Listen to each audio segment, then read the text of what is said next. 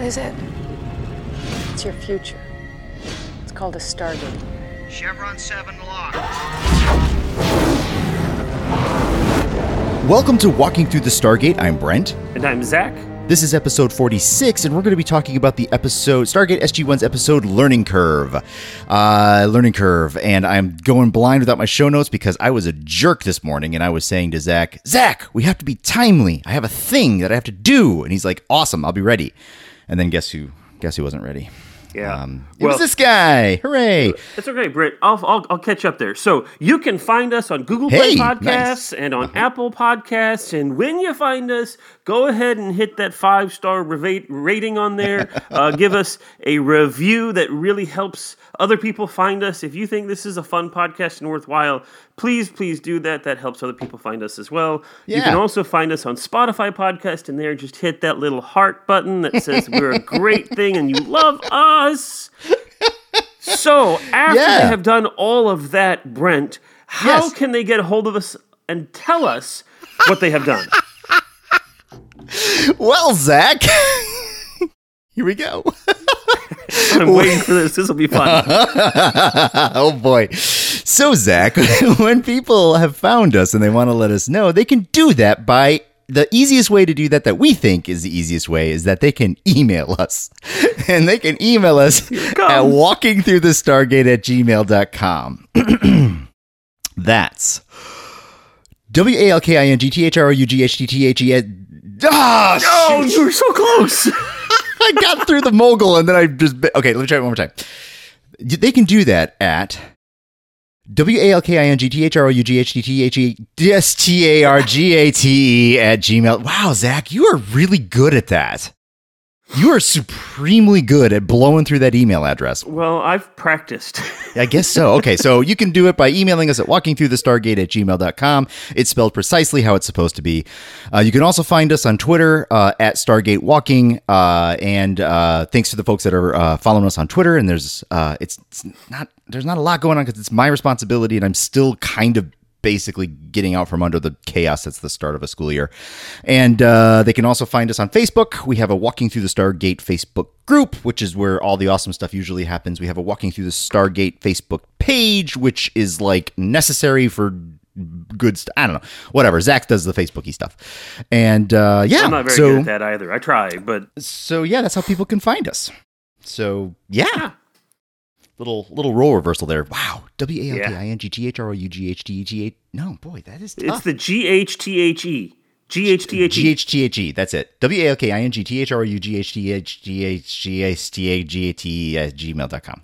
Yeah, something like that. Did I get it? All right, good. No, you didn't, but that's okay. Anyway, let's dig into this episode, shall we, Brent? Yes, please. Let's do this. So Learning Curve was directed by Martin Wood. He's done a whole ton of stuff. I'm not going to talk about him a whole lot. You can go listen to our other podcasts and find out more about Martin Wood. He's awesome. The teleplay, however, is written by Heather E. Ash. And this is Heather's first of 5 writing credits over the next 3 seasons. Mm-hmm. Her filmography is basically limited to just SG-1 stuff. She was the story editor for 18 episodes on season 3. Mm-hmm. I believe this is her first episode as a story editor. But she did do a couple of episodes. She wrote an episode of Glory Days in 2002, and she was an associate producer on Bounty, which was a 17-minute black and white short, also in 2002. Bounty, this is just interesting. For the past 7 years, Mel Bishop, a cold-blooded Old West outlaw, has rotted away in a filthy Mexican prison. He survived only by holding on to his dream of revenge against Maddie, the man he believes betrayed him. Now, escaped from prison, Mel begins his quest for vengeance, but he doesn't find the revenge he seeks. Instead, he finds salvation. Oh, So, I see. There's that 17-minute black and white short. Yeah, okay. That's what I was able to find about Heather E. Ash. She does have a Twitter page that, last I can check, she hasn't posted anything since like 2013. So who knows? That's a bit of a shame. Yeah, but we do get a few more episodes by her, so that's a good thing. We do have a few guest actors worth noting, in addition to Terrell Rothery, who plays Frasier. She's hardly a guest actor anymore, although I know. I was just thinking that myself. but we do have Andrew Airley, who plays Kalen. He's got a huge career that spans from the early 90s to today. We will see him again in a future episode of Stargate, but as a different character. Gotcha. So this is the end of Kalen.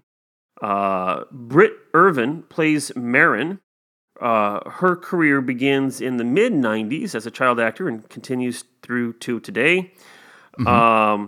One of the trivia bits that I have here is that Brittany Irvin and Andrew Airley would later appear together in a TV movie, several TV movies, including Personally Yours and Wasted and Jack. Gotcha. I think that's 3. Personally Yours, Wasted, and Jack. Gotcha. Also, Brittany Irvin, you see her again with Michael Shanks later in Smallville. There is a series of episodes called Absolute Justice, where they're talking about the Justice Society, and Michael Shanks plays Hawkman in that, and Irvin plays Stargirl. Gotcha. That happens about 10 years after this episode. So that's Brittany. Lachlan Murdoch plays Toman. And now, when I Googled Lachlan Murdoch, the first thing I popped up was Lachlan Keith Murdoch, who is the executive chairman of Nova Entertainment and co-chairman of News Corp and an executive chairman and CEO of the Fox Corporation. So he's one of those Murdochs. Oh, gotcha. But that's not this Lachlan Murdoch. That's not our Lachlan Murdoch? Okay, all right. And so when I searched Lachlan Murdoch actor, I got his Wikipedia page, and the first thing it says is, don't confuse him with this other guy. Yeah, keep it straight, dude. Yep, absolutely. He also began his acting career in the mid-90s. He's apparently best known for playing Constable Henry Higgins on Murdoch Mysteries. I'm not terribly... I've heard of that, but I don't really know anything about it. So his name is Murdoch, and he was playing in a television show called Murdoch Mysteries, but he was not playing anybody named Murdoch. That's my understanding of things, yes. That's ironic. Yes. Don't you think? Absolutely. It's like rain on your wedding day. Why is rain on free your wedding ride? day? It's like the free ride that you just didn't take. Oh. Oh no, that's in it. It's the free ride when you're already late. That's it. That's. Sorry, I'm quoting some Alanis Morissette. Sorry, carry on. Are you having fun? I'm eating oatmeal. Oh, okay. All right. So I will keep talking while he eats. The original air date for Learning Curve was July 23, 1999. Number 1 in the U.S. was Wild Wild West by Will Smith, Wild West. featuring Drew Hill and Cool Moody.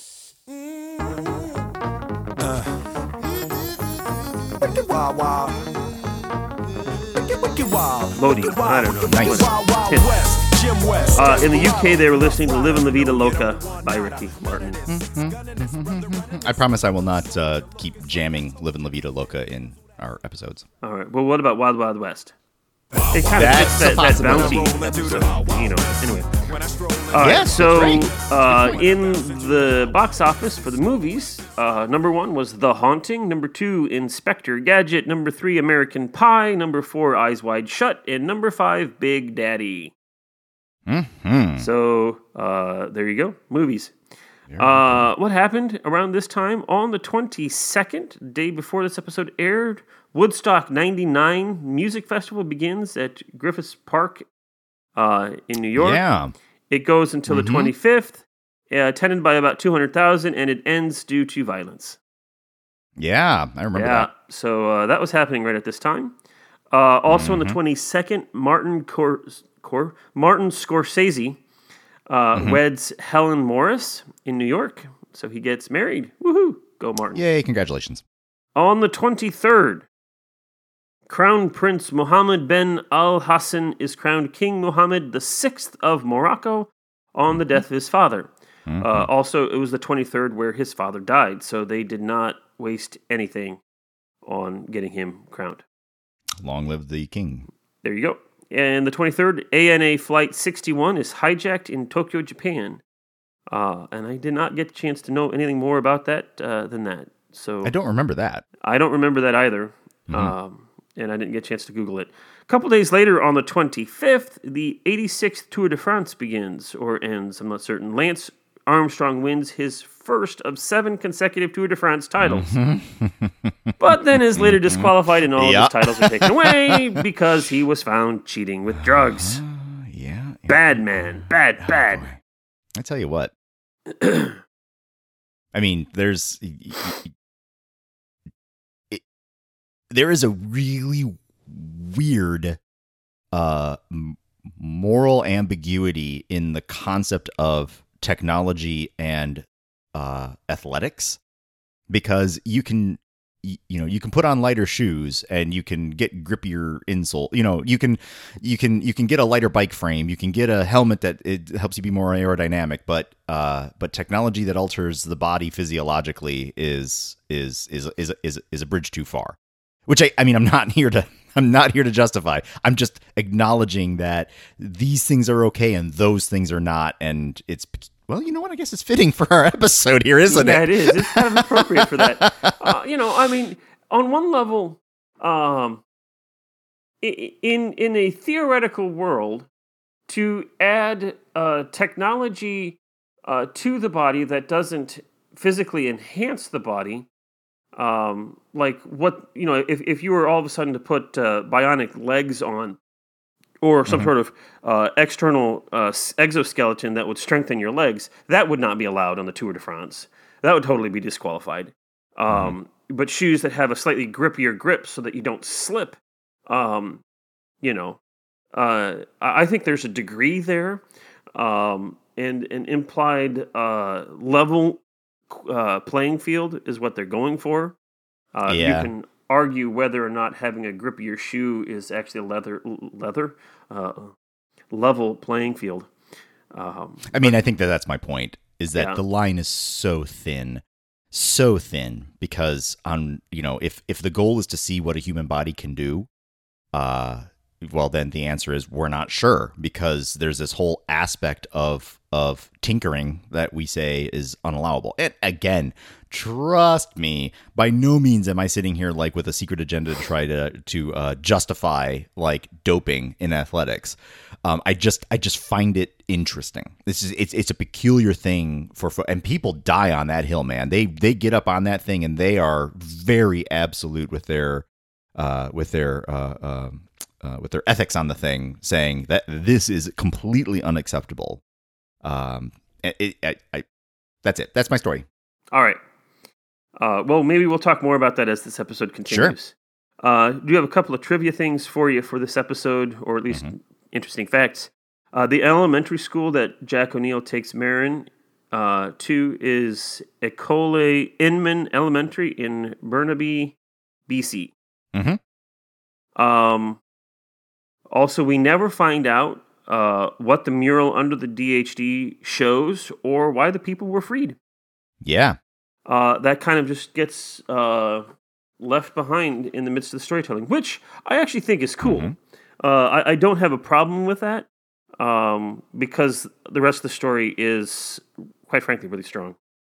I do have a couple of notes about the episode from the Illustrated Companion. Heather Ashe says this was her first foray into writing Stargate. This was the script that, she was a freelance scriptwriter, and she turned this in, and it was accepted with very little, if any, rewrites, which is really impressive. Yeah, no kidding. And she really loves this episode. The final scene where O'Neill and Marin are coloring on the wall together, that's mostly ad-libbed, and that made Ash cry when she was watching that, or get teary-eyed, which is a good scene. So the name of the school teacher, Christine Strubble, or Mrs. Strubble, is named after Ash's actual second grade teacher, which is kind of fun. Oh, nice. Yeah. Amanda Tapping really enjoyed this episode. She loves the ethical questions that this poses, and that whole line about half the things in my life, the best things in my life didn't happen until after I was 15. The original line was written a little bit differently, and she tweaked it to include her own personal observation as Amanda, and they kept it in. And she loves that scene, and I love it too. Yeah. So that's a couple of things from the Illustrated Companion. Mm-hmm. And so a couple of the other languages. In French, it's learning methods. In Czech, it's accelerated learning. Mm-hmm. And in Hungarian, it's evolutionary curve. Okay. And then Russian, it's learning cycle. Mm-hmm. Couple of goofs in this one. I'll go with one that's less exciting. When examining the mural under the DHD, Dr. Jackson slides a piece of stone across the mural, which an archaeologist would never do because that would do a lot of potential damage to the archaeological evidence that you're working with. So bad Daniel. Well, unseen was earlier when Daniel determined that the material that was used for the mural was of a peculiarly hardened substance. It was quite safe. Oh, okay. All right. I rescind the goof. And then Merrin tells O'Neill that she needs 15 sheets of paper at least 48 centimeters by 23 centimeters. Mm-hmm. And then a little while later, after Carter wakes up, she repeats that again. She says, I need 15 sheets of paper at least 43 centimeters by 28 centimeters. Oh. Yeah, so she got those two things swapped around a little bit, the last two digits. What's interesting is that in the Czech version, when they dub it over for the Czech, they actually corrected that so that the voice of Merrin says 48 centimeters by 23 centimeters both times. Then I wonder, did they leave the error in for the other dubs? Potentially. Right? I don't know. Right? I mean, who knows, right? That's a curious thing. Whatever. Since I don't speak any of the languages that this has been dubbed into, I can't speak to that. You can't speak to that? No. Totally fine. Yep. All right, let's dig into the synopsis. Wow, we're just flying through this, Brent. Well, honestly, I think that we have to, because I got a feeling that you and I are going to start talking about this thing, and it's going to go deep. Yep. All right, here we go. Here's the synopsis. Right, let's do it. This is from Stargate Command Wiki. I tweaked it a couple times here and there, but mostly I left it alone. Mm-hmm. Stargate Command is participating in an exchange of information and technology. The SGC has made contact with another world, Orban. The Orbanians are more technologically advanced than Earth, but know little of the Stargate or Goa'uld. Mm-hmm. The SGC provides them knowledge of both in exchange for Naquadah generator technology. Teal'c and Daniel remain on Orban, while Sam and Jack return to Earth.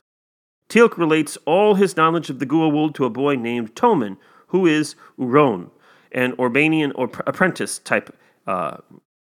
Daniel works with other Uron who investigate the ancient temple where the Orbanian Stargate was discovered.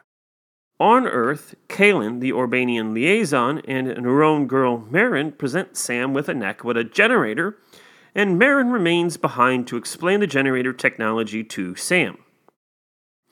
On Orban, Daniel realizes the Orbanians are not actually of Aztec origin, but Teotihuacan descent, and theorizes that the arrival of the Goa'uld caused Teotihuacan's downfall on Earth.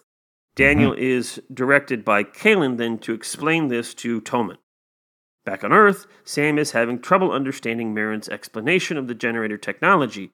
She attempts to have Merrin simplify her explanations, but Dr. Fraser interrupts and asks to conduct follow-up tests on Merrin. When the tests are complete, Fraser calls a meeting with General Hammond, Jack, Sam, and she explains that she has discovered Merrin has nanites in her bloodstream and in her brain, which is superseding her normal brain synapses. General Hammond quickly begins preparing for a crisis, but Merrin explains that the nanites were designed on Orban, that all Orbanians carry them as a means to gather information, and that each Uron is given millions of nanites to assist them in learning large amounts of information very, very quickly, accounting for the high intelligence of the Uron children that has been observed. Marin also tells the group that each Uron must undergo the Avarium, and that at each Avarium all the Orbanians are given one nanite, but does not explain any further. General Hammond is mollified and allows Carter to continue studying the Naquadah generator with Marin's help.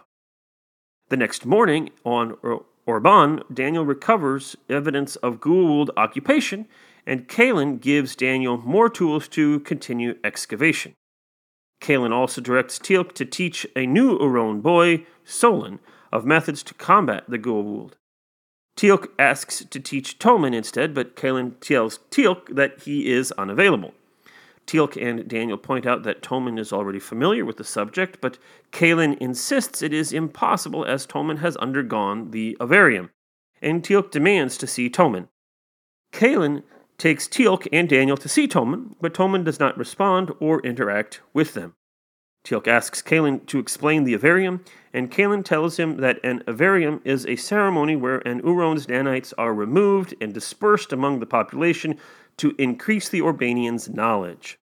Daniel asks Kalen what will happen to Toman, and Kalen replies that he will remain with the other past Uron in an institution, as he cannot be taught because his brain will reject new nanites. Daniel asks if it has been attempted to teach Uron children without nanites, but Kalen appears confused. Teal'c returns to Earth and tells General Hammond what he has learned. Fraser hypothesizes that as nanites replace natural synapses in the brain, the Avarium reverts an Uron's mind back to an infant state. As Marin will be required to undergo the Avarium when she returns to Orban, SG-1 and General Hammond attempt to have the Orbanians not remove Marin's nanites in an attempt to retain her personality. The Orbanians, however, refuse, and Marin does not accept the offer of amnesty. Daniel, who remained on Orban, prevents Kalen from attempting to travel to Earth without first sending an IDC. But Kalen insists he must retrieve Marin, as without her, the Orbanian scientists waiting for her nanites will be forced to wait another 12 years as another Uron is chosen to specialize in Naquadah generators.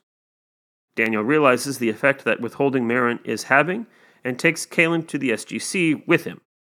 General Hammond agrees to allow Marin to return to Orban and undergo the Avarium, but Jack intervenes and takes Marin from the base without permission. Jack takes Marin to a nearby school, and the teacher allows her to participate in an art class, where the students are asked to paint something they love. Marin, displaying a characteristic of the Orbanians, struggles with the concept of fun, and begins to paint a Naquadah generator. Jack gives Marin a new sheet of paper to paint on, and directs her to paint the flowers in Samantha Carter's lab.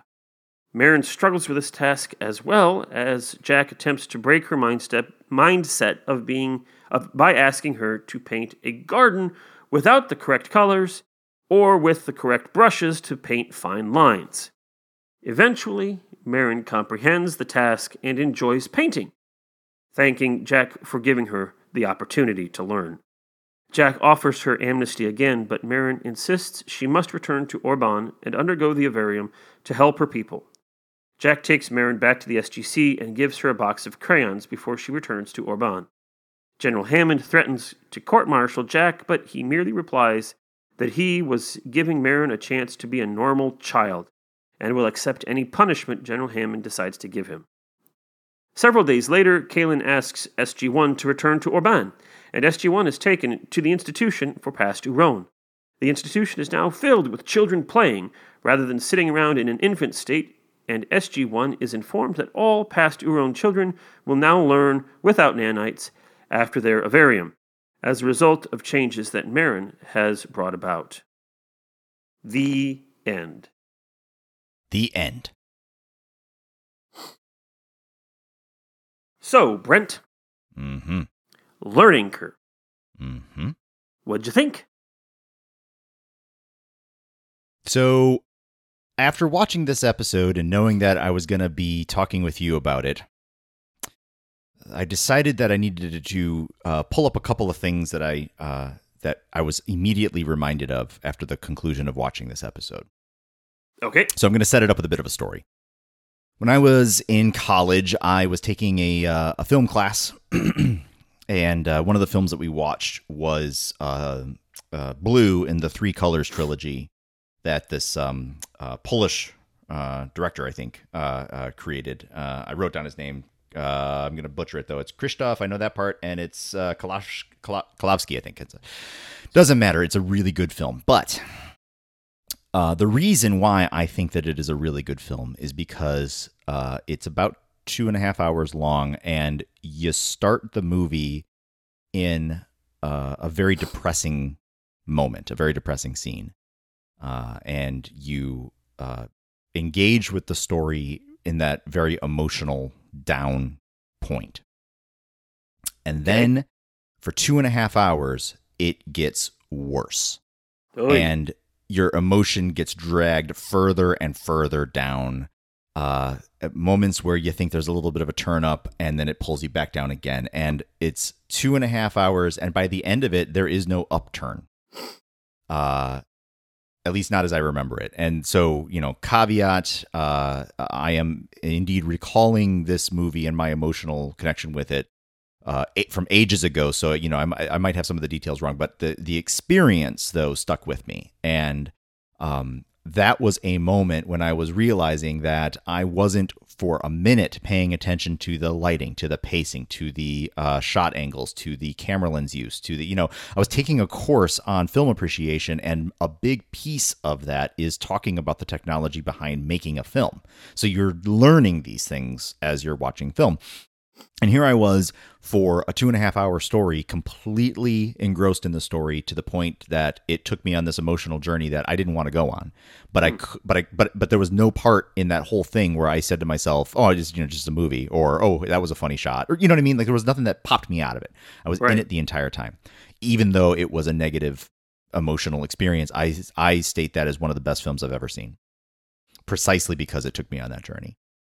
And then there was a short story that I read recently by N.K. Jemisin, a science fiction and fantasy author who, in my opinion, is probably one of the best science fiction authors today, for sure, maybe ever. And she wrote a story called The Ones Who Stay and Fight. And I was reading an article about it, how it's described as a bit of a Rorschach test. Where you read it and it's so well written from the point of view of a society that isn't Earth, who is observing Earth, and their society looks at our value of individualism as a core problem, a core aspect of our suffering. And their society views individualism as almost a disease. And so folks who are studying our culture and then who start to take on too much of that individualistic quality are removed from society. And there's a line right in the middle of it that basically says, and the narrator is basically talking to us, the reader. Okay. And the narrator asks, "Does this disturb you?" And then goes further to elucidate how, from their point of view, this is precisely the right thing. That the collective is the most important part. And when an individual starts to think that they are more important than the collective, that's damaging. And so the collective takes care of it. And not in a Borg kind of way. It was a very human kind of way. It was really well written. And so here I am watching this episode. And pretty much from the start through to the end, I was 100% consumed with this story. I was completely engaged. And I wasn't thinking about shots or angles. I wasn't thinking about lenses. I wasn't thinking about anything that is done to create this story.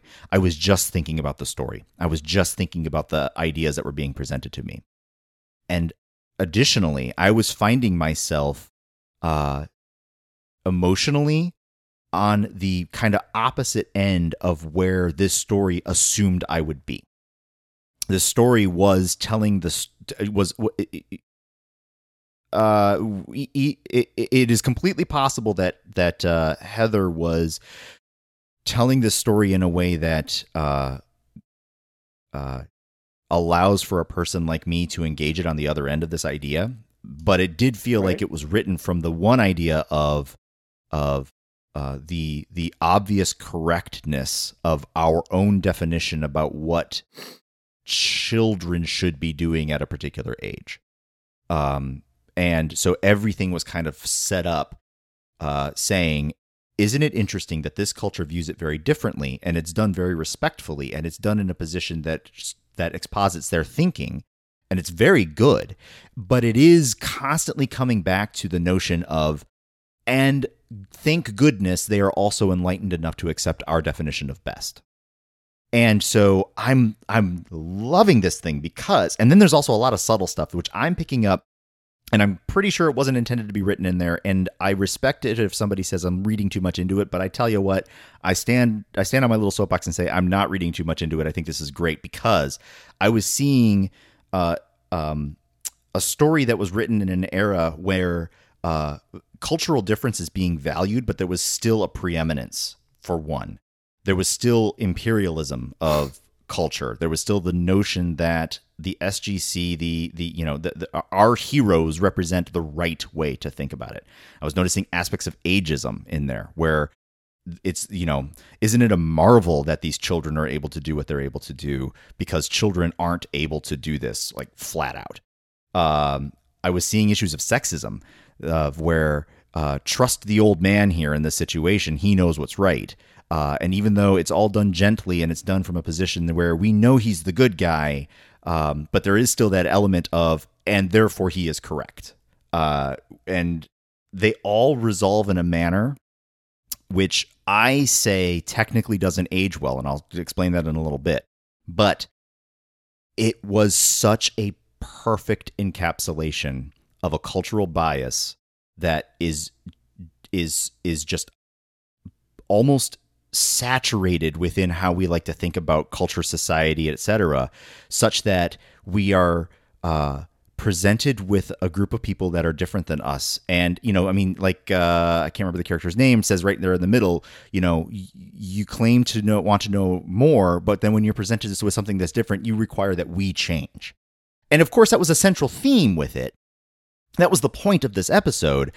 I just was completely I was about to say gleefully, but okay, that's technically true. I was very happy after it was all said and done to have gone through this story and this emotional, these lines of thinking and these ponderances and thinking about this thing from a philosophical and a sociological and from a pedagogical and from a curricular point of view. And I was surprised at how emotional I was getting with a lot of the story arcs. And I was surprised with myself when I was looking at things like, what is basically Jack kidnapping somebody and taking her because he knows best. And I'm sitting here like, Jack's the good guy here. And so I know that this is going to be something that is safe, but he's behaving badly. Good people don't take kids. Like, they don't do that. They don't say, I know what's best here for you, kiddo. They don't, when they do in the 90s, they would do that then. I will pause you right there, Brent. Mm-hmm. I'm going to defend Jack just a little bit here. Yeah. And play, because Jack is being preeminently Jack. And it's not that he's, I know best for you, so much as I can't see children being harmed. And he sees this Who as says she harm. Who says she was being harmed? Well, okay. So here's what it is. Remember, Jack has a son who was killed, who's probably about the age Marin is. He is not operating in his head. He's operating in his heart. What he's seeing is, here's a girl that is not getting, not going to be able to receive the experiences of growing up, of being a kid, of having fun. I mean, for O'Neill, in order to be human, you have to have a certain element of fun. And I mean, and what he's seeing is that she is being denied any humanity in there. And he also recognizes fully what he's doing, because he is totally willing to accept whatever punishment comes his way. It turns out that no punishment comes, but he is willing to, if you want to court-martial me for doing this, I'm doing what I believe is right. You can make the argument whether or not it was or wasn't right, but, he is operating purely from a consistent standpoint within who he is. He's trying to get this character to experience what it means to have fun, and he's sensitive to children in general because his child didn't get that. We saw this when he was dealing with Charlie, the Ritu boy. What mattered most was that he would grow up. So, and that long pause was me trying to think about that story, if there was anything about that is a direct parallel to this story that kind of repudiates what I'm about to go into. And I can't think of anything, so that's really me just not remembering that story quite that well. But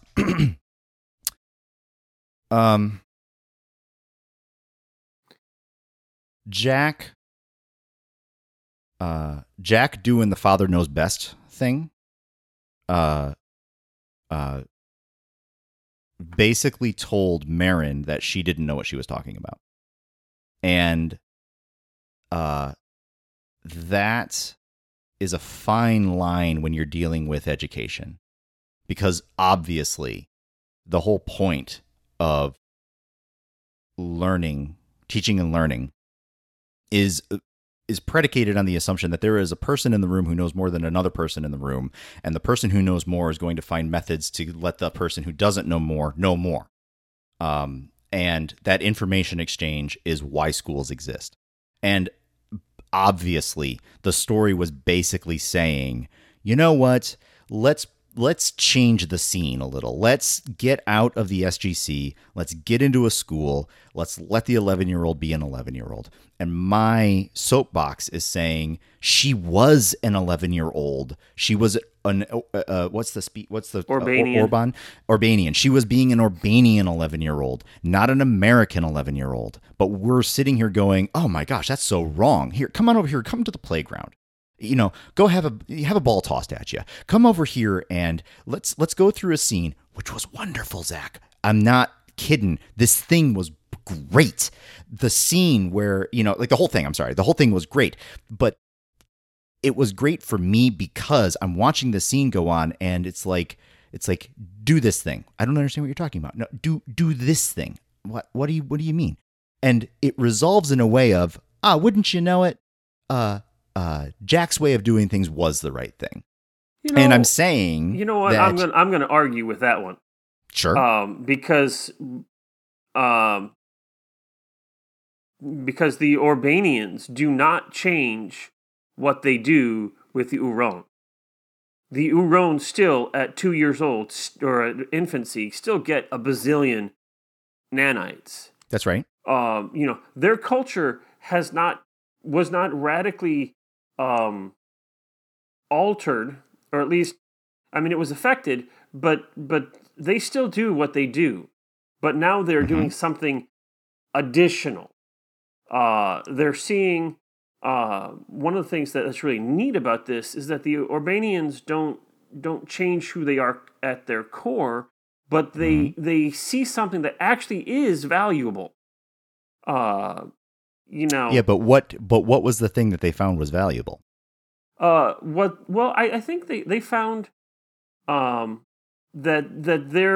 there was something valuable in the Uron after the Avarium, and that these children did not have to be outside the society, but could be brought back into the society after that point. And we don't see the result of this. It's a little bit. I'm a little bit scared what happens to them because they still don't really fully understand what we mean when we say education. They only have one girl's one-day experience of painting. But let's just assume that this is positive and they can extrapolate and figure things out. think about how that society could potentially be advanced sociologically, at least, because they recognize that there is something valuable in the way Earth humans do it, that Urbanian humans don't do it, but could be added to it. And so now they're adding something new that has potential value for them, over and against just assuming that the Euron children are useless. There's more to them than giving up their nanites and being done. And I see that as a tremendous growth in the Urbanians. And I guess my question for us would be, in what ways can we step outside of ourselves and look at other cultures sociologically and see where they may do things differently than we do, even if it seems ridiculously odd and perhaps at odds with how I do it. But can we look at those societies and find something that is valuable for us? Not one that radically changes us to be them, but something in them that helps us be who we are more. And my push against that is we were shown that in this episode. We were shown that perhaps the thing that we need to do is to adopt the Urbanian technology aspect of nanite technology and put it into our infants and let them grow up for 12 years specializing in a subject and disseminate that knowledge across the world. But we said that's wrong. Why did we say that's wrong? And so when you say that the Urbanians have adopted an element of that, they have remained true to themselves and they have adopted one of our aspects to better themselves, in my opinion, that's cultural sleight of hand. That's saying, oh, and by the way, it's obvious that our way is the best way, and wouldn't you know it, they've adopted it too. But why not the other way around? Now, pause, because I think it's important to say at a meta level right now, this is exactly the thing that I loved about this episode. It got me thinking along these lines. I love thinking along these lines. I'm not actually saying it's a good idea to be shoving nanites inside babies' heads and have them learn something for 12 years only to become a vegetable. That is not my position.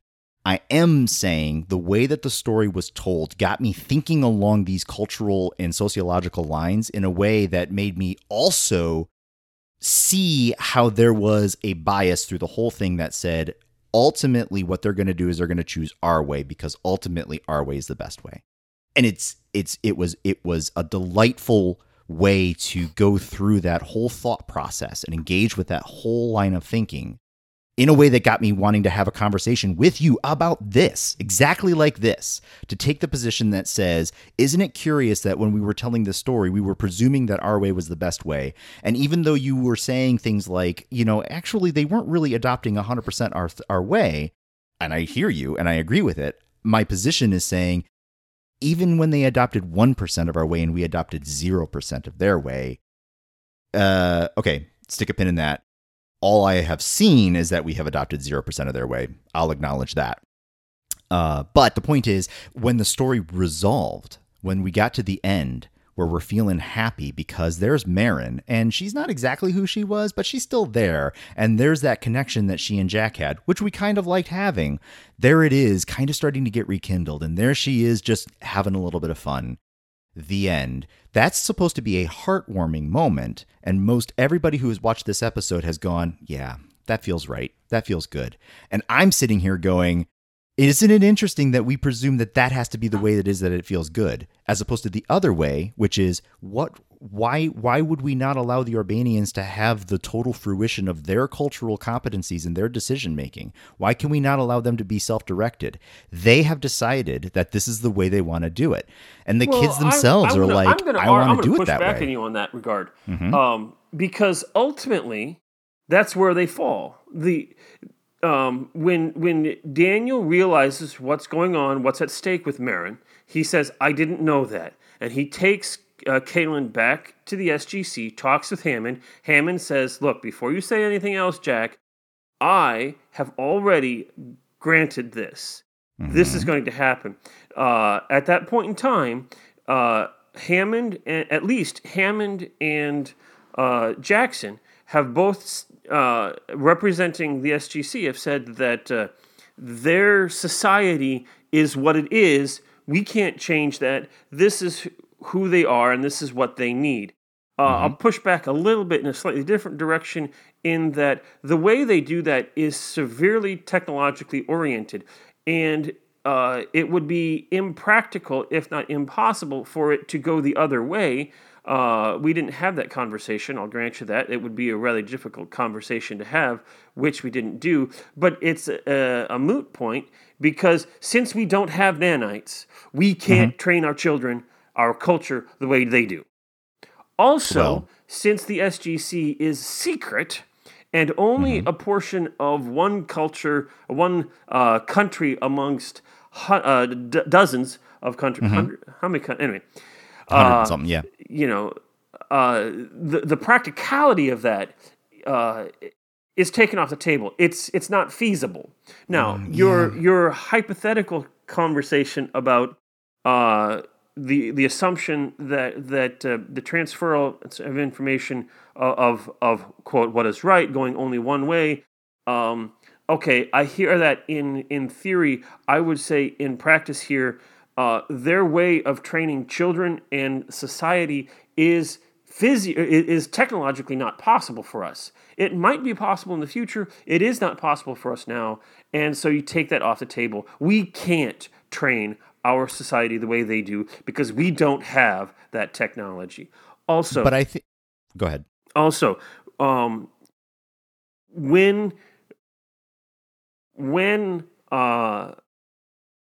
Kalen and Marin go back to Orban, the assumption from the SGC's side of things is that's the end of the story. It's sad, but that's the end of the story. And it's not Earth forcing their ideas on the Orbanians. Now, it is in fact Earth letting go. It's the SGC saying, okay, you can be you. I'm still going to be me. You be you over there. Then what you see is the Orbanians internally, after having that experience, deciding that they want to do something more. That's not on us. So I'm separating the Stargate universe from the real life universe when I'm making this critique. Real people wrote this story. So it's not a criticism about what the fake SGC did. It's a criticism of what the real life people who wrote the story did. And it's not a criticism that's saying this is garbage. The exact opposite. I am saying, oh my gosh, this is brilliant stuff. It's brilliant because it's thought-provoking.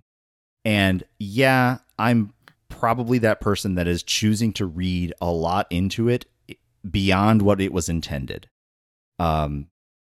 Side note, that I think is the absolute glory of art, in that when it's released, it then takes a life of its own. It starts to interact with people where they are at their time and in ways that the creator had no idea was going to happen, and it just starts tumbling along and doing things. It's one of the best parts about it.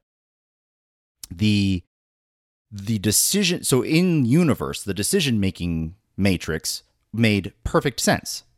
Everybody's actions was 100% believable. Every single motivation was right on down the line. Not a single moment in this entire story did I say to myself, well, that's a little unrealistic. It was right down the line, perfectly understandable, including the resolution. Like, the whole thing was exactly believable. The payout at the end, Brent would have been happier watching this episode if at the end they completely did not integrate the educational experience of Marin. I would have been happier as a viewer of this story if they had completely rejected 100% of the culture that was being introduced. And that's a very interesting thing for me to say because it's peculiar because I got there because of how this story was constructed, and not in the bad way, in the great way. I am the person that wants to see self-determination for a culture. Like, I want to see the Urbanians be them, not us. And so I completely hear you and I completely understand. And again, the decision that was made in universe made perfect sense. She experiences something. She enjoys it. Her eyes are opened. It's transformative. She comes back to her culture. That transformation is then passed along her entire culture group. And now everybody understands the value of it because of the very technology that they were using in order to do a thing that we thought was abhorrent. Like, that is a fantastic, detail-rich, thoughtful, perfectly consistent story thread. Like, that's wonderful. And also, I am holding these two ideas almost in opposition to each other. The idea of the way that we told this story is interesting to me because it presumes that there is an ultimately right version of how this thing should go, and it resolved that way. And that alone is curious and interesting to me. And again, I'm right back to the whole thing of like, this episode is very, very good, in part because it's getting you, Zach, and me, Brent, to talk deeply about these ideas in a short amount of time, and in a way that, well, because, you and I do this, you and I are able to take different positions and converse constructively because of who we are, and et cetera, and also we're really good friends. But you know what I'm saying? Like, this is a great conversation. Yeah. This is really interesting. Here, I think I'm gonna push back on you a little bit, Brent, because I think that what we can learn as a society here, as we watch this episode play out, and as we explore what does it mean for us to be sociological creatures and have a culture of our own and interact with other societies that do things radically different. One of the hot button topics today would happen to be in Afghanistan right now. We are dealing with the Taliban. The Taliban wants a Sharia law government. Well, we don't. Okay, there's that cultural difference, and one of the things that I see this episode inviting us to, certainly by no means forcing us into it, or even saying it's a requirement, but inviting us to look at what can we respect each other, which is, and I can't force you to respect me. All I can do is respect you myself. All right, so that's all I can do is, and when you point out that, hey, Zach, you are not being respectful for me, which is what Kaylin does to Daniel. Daniel's like, oh. Okay, let me pull back and not change my point of view to be yours, but can I see things from your point of view? This is the beauty of what Daniel does in this episode. He's got a very small part, relatively speaking, but he does this, and that's an invitation to us to participate in that. And then as the episode progresses, it becomes an invitation to, frankly, follow the Urbanian way of doing things over and against the human way of doing things, and say, can we interact with other people in a way and potentially find where their way of doing things can enhance how we do things, not to become them, not to change who we are to fit them, but can we incorporate some of who they are into who I am so that I can be better at being who I am? That's the invitation of this episode. And if we ended the way you suggest, without any transformation in the Urbanians, we lose that invitation altogether. No, we never lost the invitation. We lost the resolution. Well, but see, that's the whole point of especially 90s television. Yes. All right, you have to give a question and then offer a resolution. There is that sense. See, here's the thing, is that for most of us, when we are confronted with the possibility of adding to from somebody else to hopefully make myself better or not, that is incredibly scary on a cultural level. This is why we go to war, in part. What this episode does, and if it would be, and this is why we need the resolution in our fiction, because the resolution invites us to take that step and say, hey, wait a second. In the resolution in this story, there's value in the risk of trying something new. And if you don't have that, the invitation by itself, without the carrot out there saying, hey, look, this actually can happen, I would argue the human experience that I've noted as I've looked at this world would never jump onto that. Would never willingly try to incorporate something else from someone else into myself to make me more than what I am, not different, but better at being me. I would not take that step if there wasn't something in there that said the hope, the possibility for it exists. And that's what this episode does.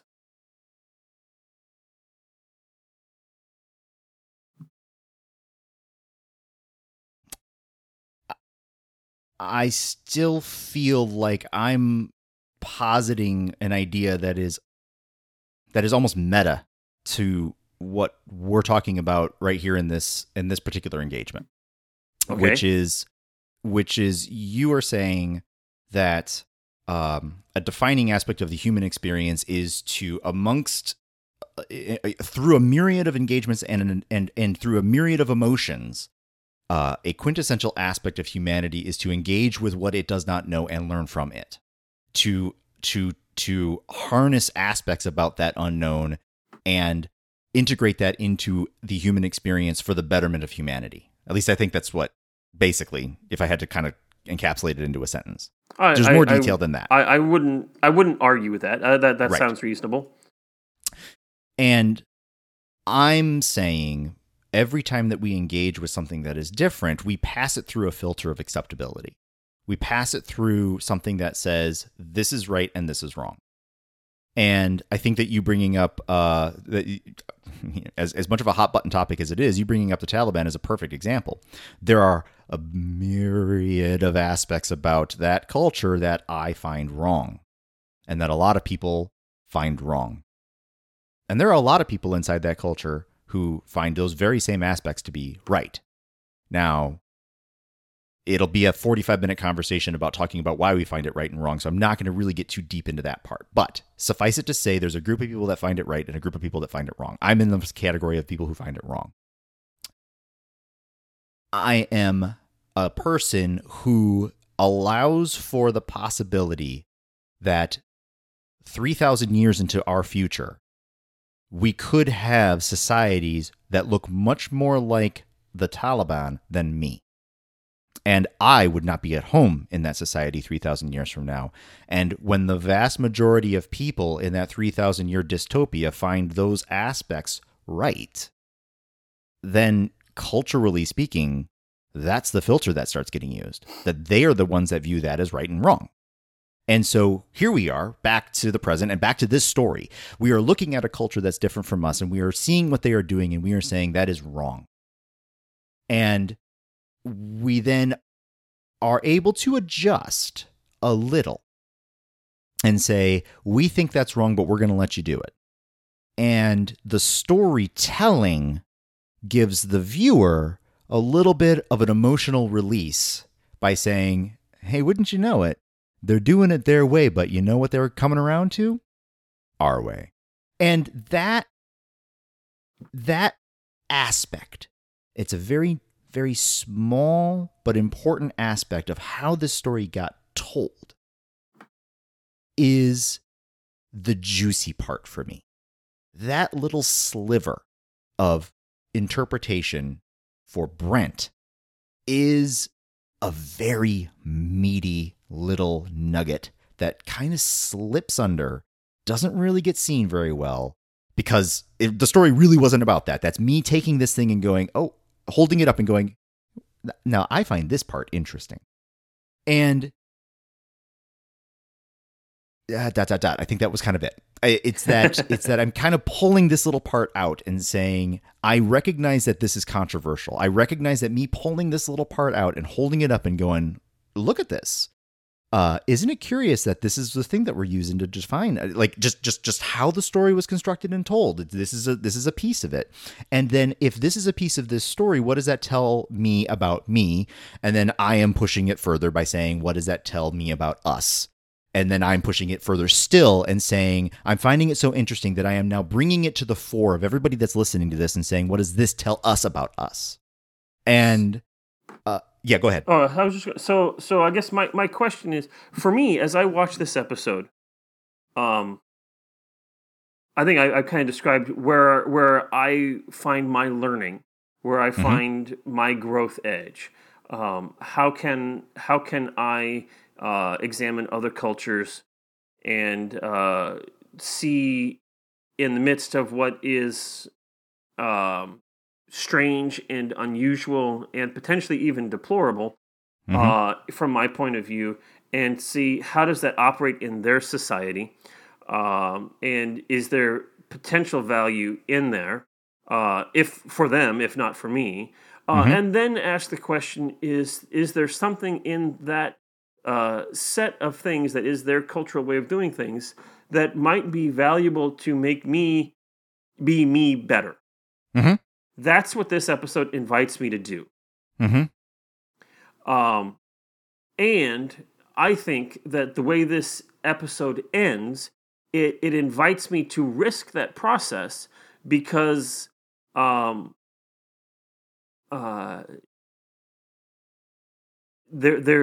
is hope on the other side of that thing. I think it doesn't take long. Finally, there is a moment in this episode where Merrin begins to recognize precisely what Jack is trying to do, and she rejects Jack's supposition.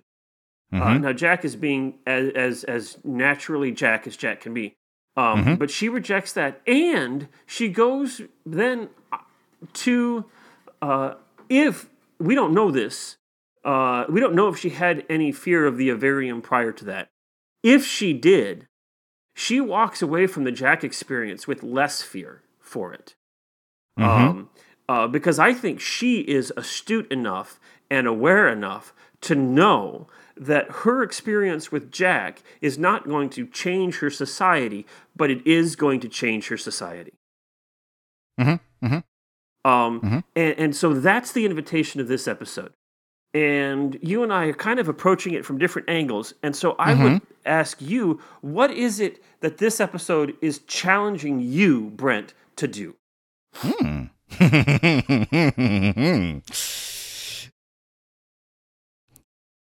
This is why I love talking with you about this stuff. Good point. You are absolutely correct in calling me out by saying, Brent, you're kind of approaching this thing from I don't know. Omniscient is a word that popped into my head, but like, I'm approaching this as if I know best. Brent is approaching this as if Brent knows best, right? Which is precisely what you yelled at them for doing. Yes.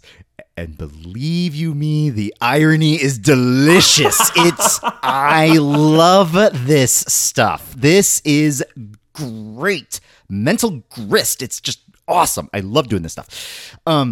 Yes.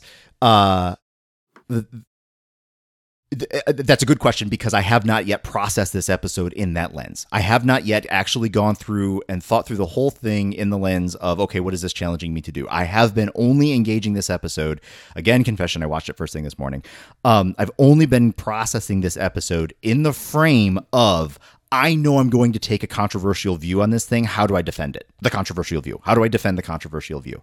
And so that has been my entire thought process up until getting on the microphone and starting to talk about this thing. So I absolutely delight in the pushback and the challenge to go back and think through this thing one more time, and now think about it in the lens of, what is this story telling me about what I should be doing differently, which I haven't thought through yet. Fair enough. Like, I want to start hazarding guesses, but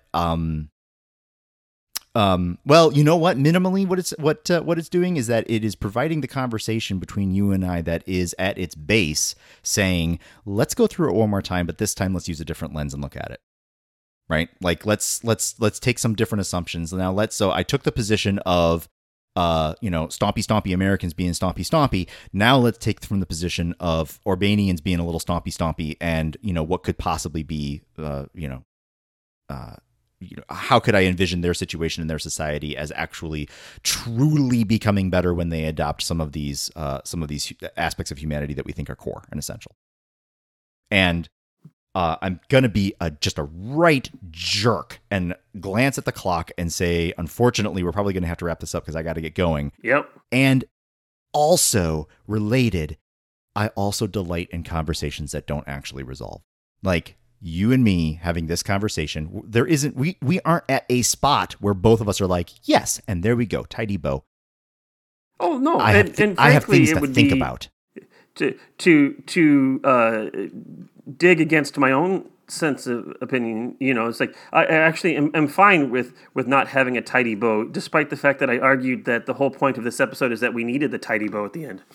Well, but you might be right on both counts in the point of a show and a story and a television in an episode, tidy bows are great.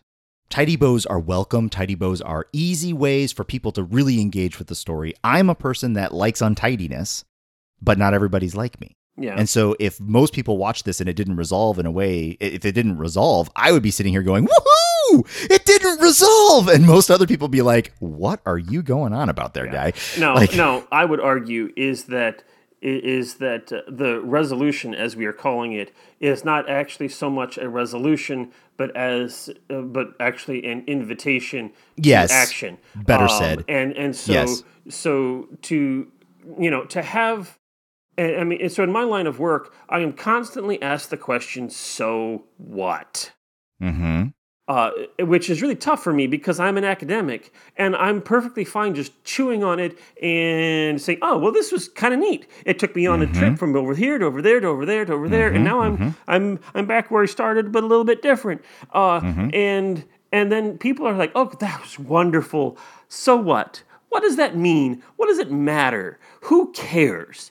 And that's what this tail end, I think, does. And if you don't have that, all you have is the academic running around in a circle. Good point. All right. You're right.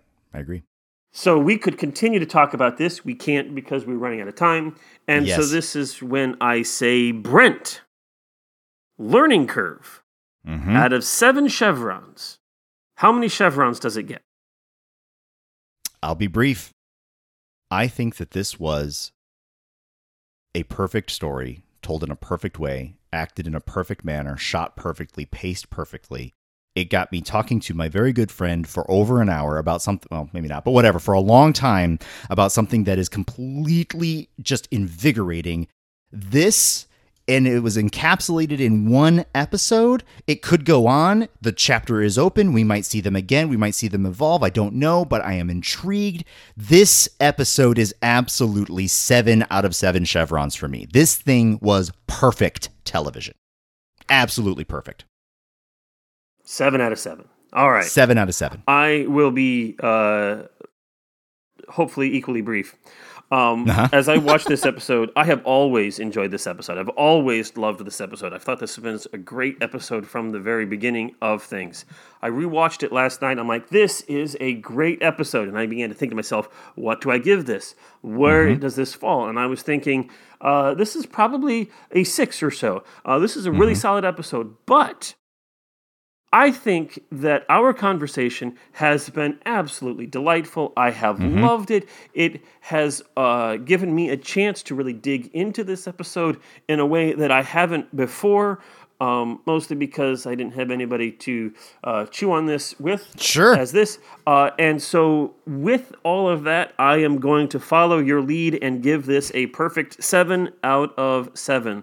This is a great episode and seriously definitely was so worth good. Watching for all of us. I would absolutely recommend that if a person only watches one, who knows what I'll say at the end of the series, but if the person only watches one episode, like this one is just so good. I think so good. Yeah, this episode is valuable entertainment, and it's a good story, and you could take this episode out of the universe and just watch this episode apart with not knowing anything else, and you would follow the story. Mm-hmm. Yep. And so good. So I'm excited to see that. What's her name? Catherine Ash. Heather Ash. Heather Ash is writing 4 more. Yep. Apparently, we've got a couple I'm excited more to see this them. season, and a couple more in 4, like 1 more in 4 and 1 more in 5 or something like that. So I'm going to hijack our show a little bit, Zach. Okay. Normally at this time, I do a little funny and try to do what the next episode is going to be. I mean, I'm literally counting down like the minutes before I'm going to have to get Scoot in here. Yep. Also, it feels a little irreverent given the conversation that we had to be all like, all right, now it's time for ham bone. Woohoo! You know what? That makes sense. Maybe we just watch the promo. And again, David, you are a god among men to be making this stuff.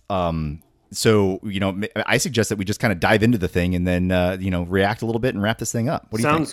Sounds good. So Okay. the next episode is called Point of View. And here is our promo. Are you ready? I am almost ready. It's thinking. Oh, boy. Okay, it is ready. All right, hit and go. Next time on Stargate SG-1, familiar faces. Hey, come looking what? for help. Dr. Samantha Carter from the SGA. This is Wait a Major minute. Is this a Kowalski. parallel universe? We need to speak to your commander. Where's their goatees? That is up until yesterday. Just when wait. the Gould came and started taking over every major city from orbit and making slaves of the population. We come from the Goulds, just took over the world, Colonel. Is he talking about that alternate reality thing? Yes! 233? But our reality may be killing them. Oh, no! Oh, The only way to really help Dr. Carter is to stop the Gould in her reality and save whatever's left. Uh-huh. But There's what your goatee. terrors await them in Hey! Oh, my It's all next time on Stargate SG-1. Oh, Apophis with a goatee! Oh, that's awesome! All right, I'm excited for that one. there you go. So that's Point Yeah. of View, and we'll talk about that next time. Yes. And I'm going to wrap this up real quick for you, Brent. Tell us what Okay, you thank think you. out there, folks. We had a great conversation. We argued and debated about the value of this episode and what it means and all of that stuff. So tell us what you think. Tell us where Please. we got it right. Yes. Tell us where we got it wrong. Tell us how you agree with Brent. Tell us how you agree with me. Tell us how you think both of us are absolutely off our rockers and there's Yeah, a we third totally got it option. wrong. Whatever it is, tell us what you think. Share your thoughts. Email us at walkingthroughthestargate@gmail.com. I'm not going to have Brent say that fast. Go Thank to Twitter's at Stargate Walking. Find us on Facebook, Walking Through the Stargate, our Facebook group, our Facebook page. Share your thoughts. This is a really meaty one and worthwhile to have a prolonged and engaged conversation with it. And social media gives us that opportunity. So take advantage of that and run with it. Absolutely. And This was so good. This Yep. was so good. Yep. And so with that, I'm Zach, And I'm Brent. and this has been Walking Through the Stargate. See you next time. Bye. Carter, dial it up. Get these people home.